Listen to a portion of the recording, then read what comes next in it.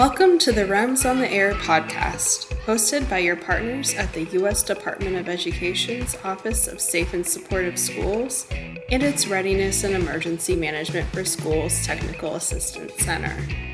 If you're an old friend, you know us as the REMS TA Center, your National School Safety Center. Join us as we chat about key topics in school and campus safety, security, and emergency management with experts and partners from the field.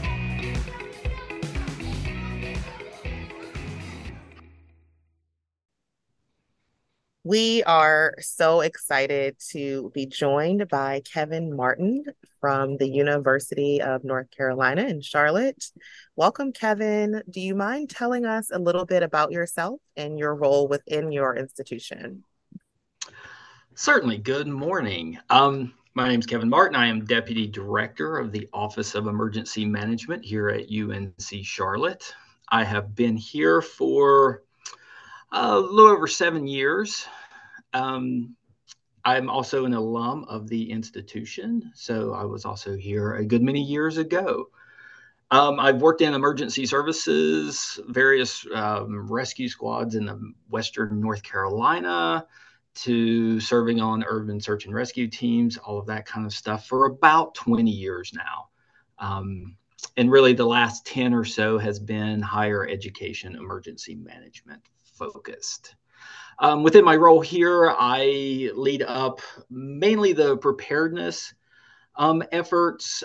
We have a planner, we have other people that help, but really I'm kind of the architect of the emergency management apparatus, as I like to call it, here on campus.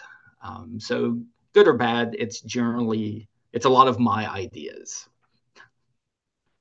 And we're sure that they're all good ideas.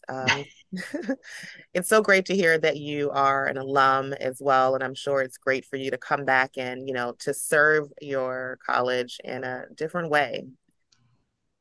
Yes, absolutely. My mother was actually the first graduating class from here in 1969. Oh, wow. I can definitely say then it was 5 buildings, and now we're 100 and something, and second, third largest institution in the state, depending on what semester's enrollment looks like between us and UNC Chapel Hill. I never would have thought so many years ago that a degree in religious studies, concentrating in Eastern philosophy, would put me back here doing this work. But I am certainly happy to be here. Thoroughly enjoy what I do, and the campus in general. It's a very lovely campus, though it has grown quite a bit since I was here earlier in my life. But it's quite good. Well, as you said, we're also happy, that you kind of made that full circle moment in coming back. And we know that considering the size, of UNC and Charlotte, and thinking about emergency management, we can only imagine, some of the situations that you are managing from an emergency preparedness, but also a response perspective. And I know that at your institution, you use community lifelines to support emergency management as well as emergency response. So, can you explain what Community Lifelines is and describe some of its components for us? Yes, absolutely. So this is going to be the only time that I will quote FEMA, but I thought it'd be easier to get it from the proverbial horse's mouth instead of my interpretation of it, and then we can go into that further.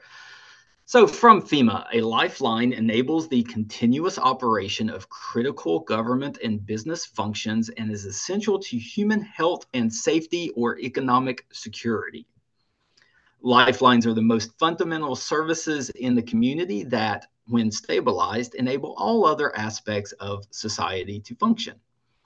FEMA has developed a construct for objectives-based response that prioritizes the rapid stabilization of community lifelines after a disaster. Having said that and gotten it out of the way, what are we really talking about here? And the way that I look at it is we're talking about buckets of information. It's information about fundamental services of a community, like FEMA said. This information leads to objective-based response that will prioritize the very aspects that allow society to function. Also, as FEMA said, it makes sense, right? We're kind of talking about a Maslow's hierarchy of community needs, right? So that's really what we're talking about, is what is the most fundamental things that need to be put in place for a community, for society as a whole, to get back going. We certainly see this right now. The folks in Maui, that's what they're looking at, is they're looking at what are the lifelines that need to be put into place so that the people can get back to a normal life. Within Community Lifelines, FEMA just rolled out version 2.1. So it's the latest version. Really what has changed is FEMA's added an 8th lifeline, water systems. That was never previous. It was only 7 before that. The 7 previous lifelines are still there and functionally the same. There's safety and security, food, hydration, and shelter. That one actually changed a little bit because it used to say food, water, and shelter, but now it says hydration to separate it. Health and medical, energy, communications, transportation, and hazardous materials. Each of these lifelines have subcomponents. For example, the health and medical lifeline is broken down into medical care, public health, patient movement, medical supply chain, and fatality management.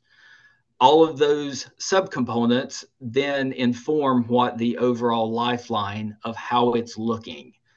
They use colors like red, yellow, green because everybody understands that. But really it's, what are the stressors? What are the problems? What problems have we taken care of? What are we still working on to get the lifelines all back to a green status, right? Green is happy generally. So it's getting back to that point.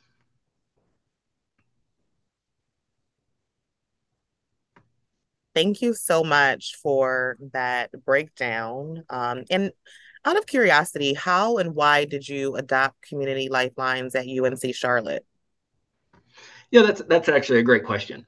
Because at the time, I hadn't seen anyone else use these. I knew that FEMA had rolled them out after 2018, 2019, when they were kind of testing them.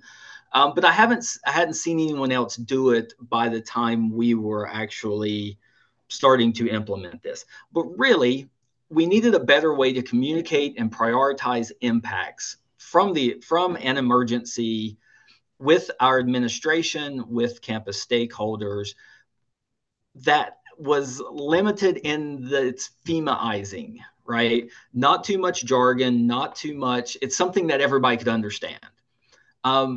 So really, when this lifeline idea started rolling out and we were watching it go, and then, okay, yep, it seems to be sticking. Let's start really looking at it. So really, we were just looking for buckets buckets to put information about response and recovery tasks and activities. What's actually going on? What's the challenges? Really, that was the whole reason, right? We were trying to figure out how we could brief administration on here's what the bad things are, here's the good things, so that way they could be making policy decisions, decisions about canceling classes, all of this, but in a succinct way of doing it and in a framework that was consistent, but that everybody understood really what the challenges were and are, and how can we go from there.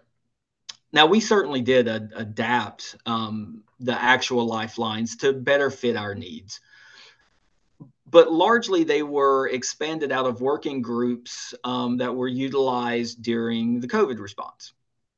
I knew that I wanted to move us towards Community Lifelines, but I wasn't ready to introduce a new way of looking at campus emergency management. We had just rolled out a new EOP in 2019. It was working towards this idea, but I didn't put it in there knowing that the next revision was where it was going to be. And since we already had the teams and task force working specific areas during the pandemic response, it was easy enough to shift those to where we needed them to be within the lifelines without having to do a formal rollout of a whole new lexicon and have to present that. We could just slow roll the implementation and really get to where we wanted to be. So briefly, some of the changes that we made: energy lifeline, we turned to utilities. That's why we haven't added the 8th water systems, because it's all facilities management anyway. There's no reason to break up that department further. I really don't want to get into trying to use ESFs on a university campus, but you've got the same people doing multiple ESFs. It makes no sense from what I have seen trying to do it. The other change that we did was we've left out hazmat. We don't have a response capability for that other than normal SOP lab, minor lab spill kind of things. If it's actually truly a hazmat event, Charlotte Fire Department's going to come in. They have a hazmat team. They have multiples, and they're going to take control of that. We wanted to keep our lifelines with things that we had control over. We don't have control over firefighting. Fire is not a lifeline. Really, I guess it'd be the lack thereof would be the lifeline. So as we looked at it, why would we include hazmat? It just didn't make sense for us. One that we did add was university services. So we have 7, dropped hazmat, haven't added water because we've already got that taken care of in utilities. And then our 7th is university services. This is where we can report on academics, research, athletics, everything else at the university that's very important. And really some of it is the mission of why the university's here. But it gives us a bucket to put all the other stuff that doesn't fit into our report and say, this is what the football game is going to be impacted because of this tropical storm or whatever the case may be. But it gives us a bucket to put that type of information in as well. Wow, that sounds like a very layered process. And you spoke for a moment about ESFs, which we here at the REMS TA Center, we know that stands for Emergency Support Functions. But can you talk a little bit through your thinking behind, not integrating them into this framework? Oh, sure.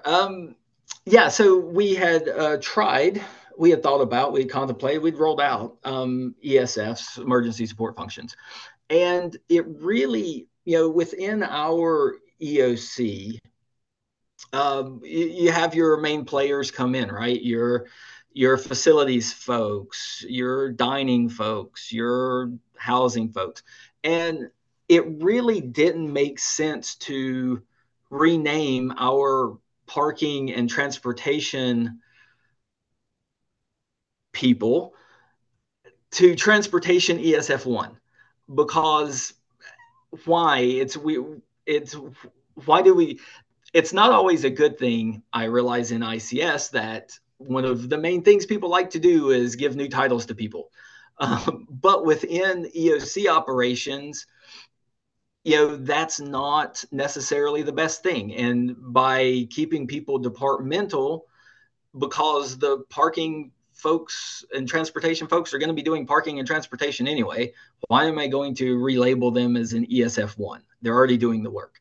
And then when you get to facilities and they have a part of communications because of the, whether it's hard lines for telecommunications or fiber optic or whatever, they have a part of that. But they also have parts of energy. They have parts of water systems. You're splitting up an ESF. It works great for federal response, state response. Definitely see why they do it. But for an institution, it doesn't make sense to try to break up a department to cover different ESFs when they're really just trying to do utilities. So it wasn't helping us coordinate better in the EOC. It wasn't helping us better communicate across campus and with administration on what was going on. So it didn't make sense to throw something else in that wasn't necessarily needed, if that makes sense. That does make sense. Thank you so much for explaining that for our audience. Absolutely. And thinking about, your integration of community lifelines at UNC, what would you say is one of the most effective strategies that you used? The effective strategies. I think it really comes down to just having a good way of communicating what is needed from incident command, EOC, to your policy group, and what the incident command is going to is it uses ICS, and they have the positions and they have the things. But when you're talking about EOC and what you're trying to communicate to your administration, it's helpful to have a consistent way of doing that, a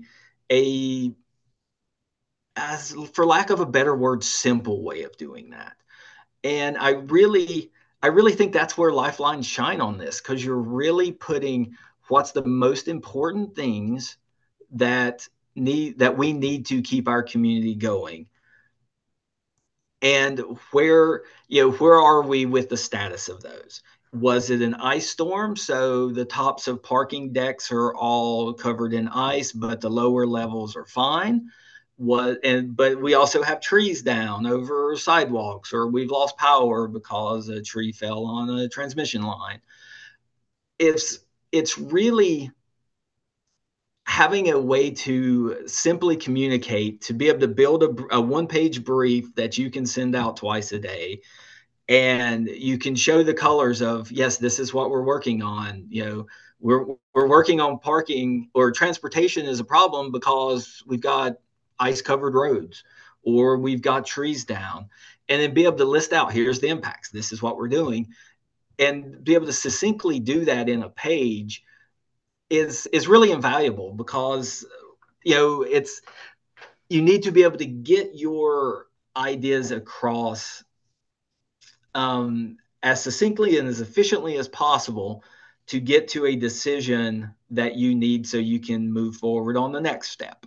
And a lot of that may be, are we having classes? Are we not having classes? One of the I can't say great things, but one of the things after the pandemic is now it's very easy to go to remote classes versus actually, having to attend. I think that over the next couple of years, the idea of a traditional snow day at a university won't exist anymore, right? We're not going to cancel classes because of snow, because people can work from home, people can take classes from home, as long as you don't have widespread power outage over the whole region. There's no reason not to have that class time, because now we have systems in place to take care of it that had to be developed because of the pandemic. But I think being able to communicate what the actual impacts are, and what we need assistance with, what we need direction with, what we need money for at times, but to be able to do that in a concise manner is very important for us, because we are emergency managers basically in a decent sized town, in a decent sized city, in a decently populated county of a state. So we need to be able to communicate what we need, and what help we need, where we're good, and what we think is going to be going forward. Thank you so much, Kevin. And you really make a great point just in thinking about, the snow days, and just the evolution, of emergency response, at education agencies, as more technology is integrated. And I know that you all have, done things and thinking about community lifelines, such as customizing the lifeline icons and, integrating some reporting strategies. But are there any specific tips that you have for other higher ed emergency managers on implementing community lifelines into their institutions? Yeah, absolutely.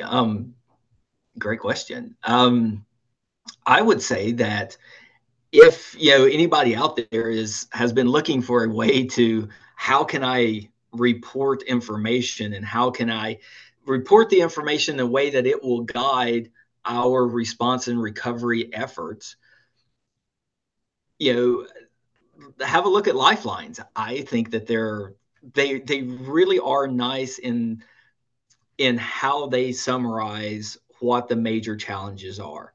And you can use them for more than that. Realistically, I mean, if we look at FEMA usage of lifelines for response, it's about a unity of effort, right? You're trying to get these things done first, because without these things, the rest of the things don't really work.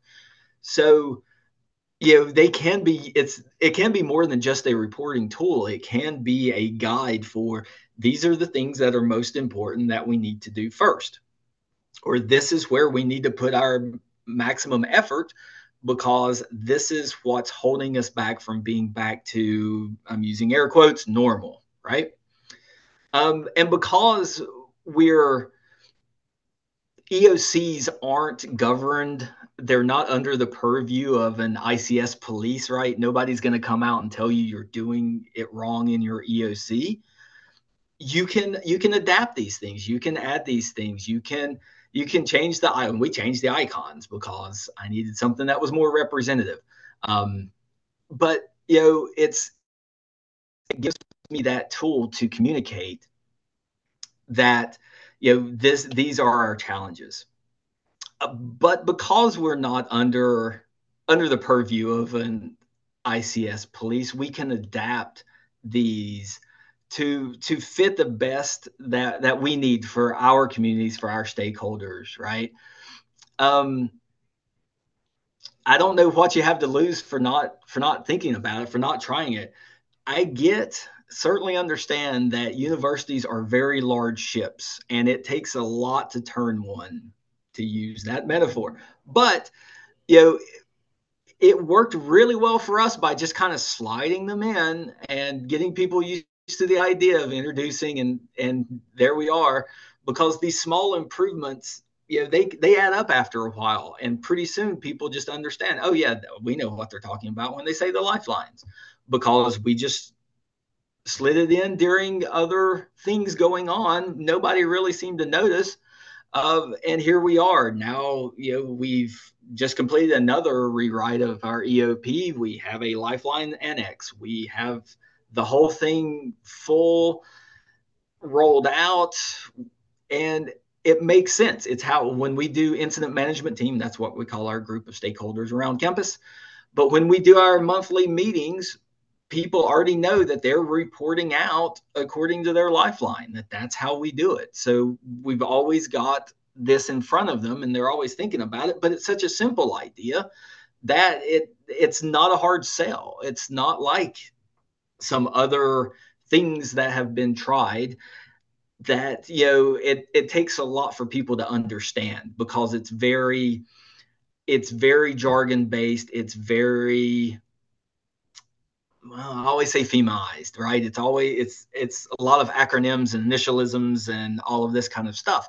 Whereas this just makes sense. It's like, oh yeah, no, yeah, we definitely need power back on before we can do anything else. Great. Moving on. So I would just say, if somebody's thinking about it, give it a try, run it by some people, see if you can start working in, see how you're already organized. And maybe this is just another step to that, or maybe just start using it for reporting and not change your organization until you see whether it's working. But I think it's great. I mean, I've really been happy with the reception of it, with the understanding of it. It's not complex, and it really gets to the heart of what we're trying to do, by making our universities more resilient, right? I mean, that's what we're all trying to do. Yes, that is our shared goal. You shared such a wealth of information with us today. And just to close things off, I have one final question for you. In terms of resources, are there any that you would recommend where people can go to find more information about Community Lifelines? Absolutely. FEMA is really the best place to start. So a simple web search of FEMA Community Lifelines Toolkit will get you a link of where you need to be. I would say, remember, we're on 2.1. So if you veer off of that specific toolkit, you may find older information. If you're going to be starting this, you might as well start with the latest version. So it's 2.1. I would read out the URL, but I think that would be ridiculous at this point. You can just search for FEMA Community Lifelines Toolkit. Well, again, thank you so much, Kevin. We always appreciate having these conversations with you, learning from you, and most importantly, we appreciate all that you do to keep your institution safe and ready for any emergencies that may come your way. Well, I'd like to thank you very much for having me on to talk about this. I've really become a convert of the Community Lifelines idea over the last 3, 4 years. I really hope everyone else out there has some success with it, or if not, would love to know what great ideas you have. But again, thank you for having me on the podcast. Thank you so much, Kevin.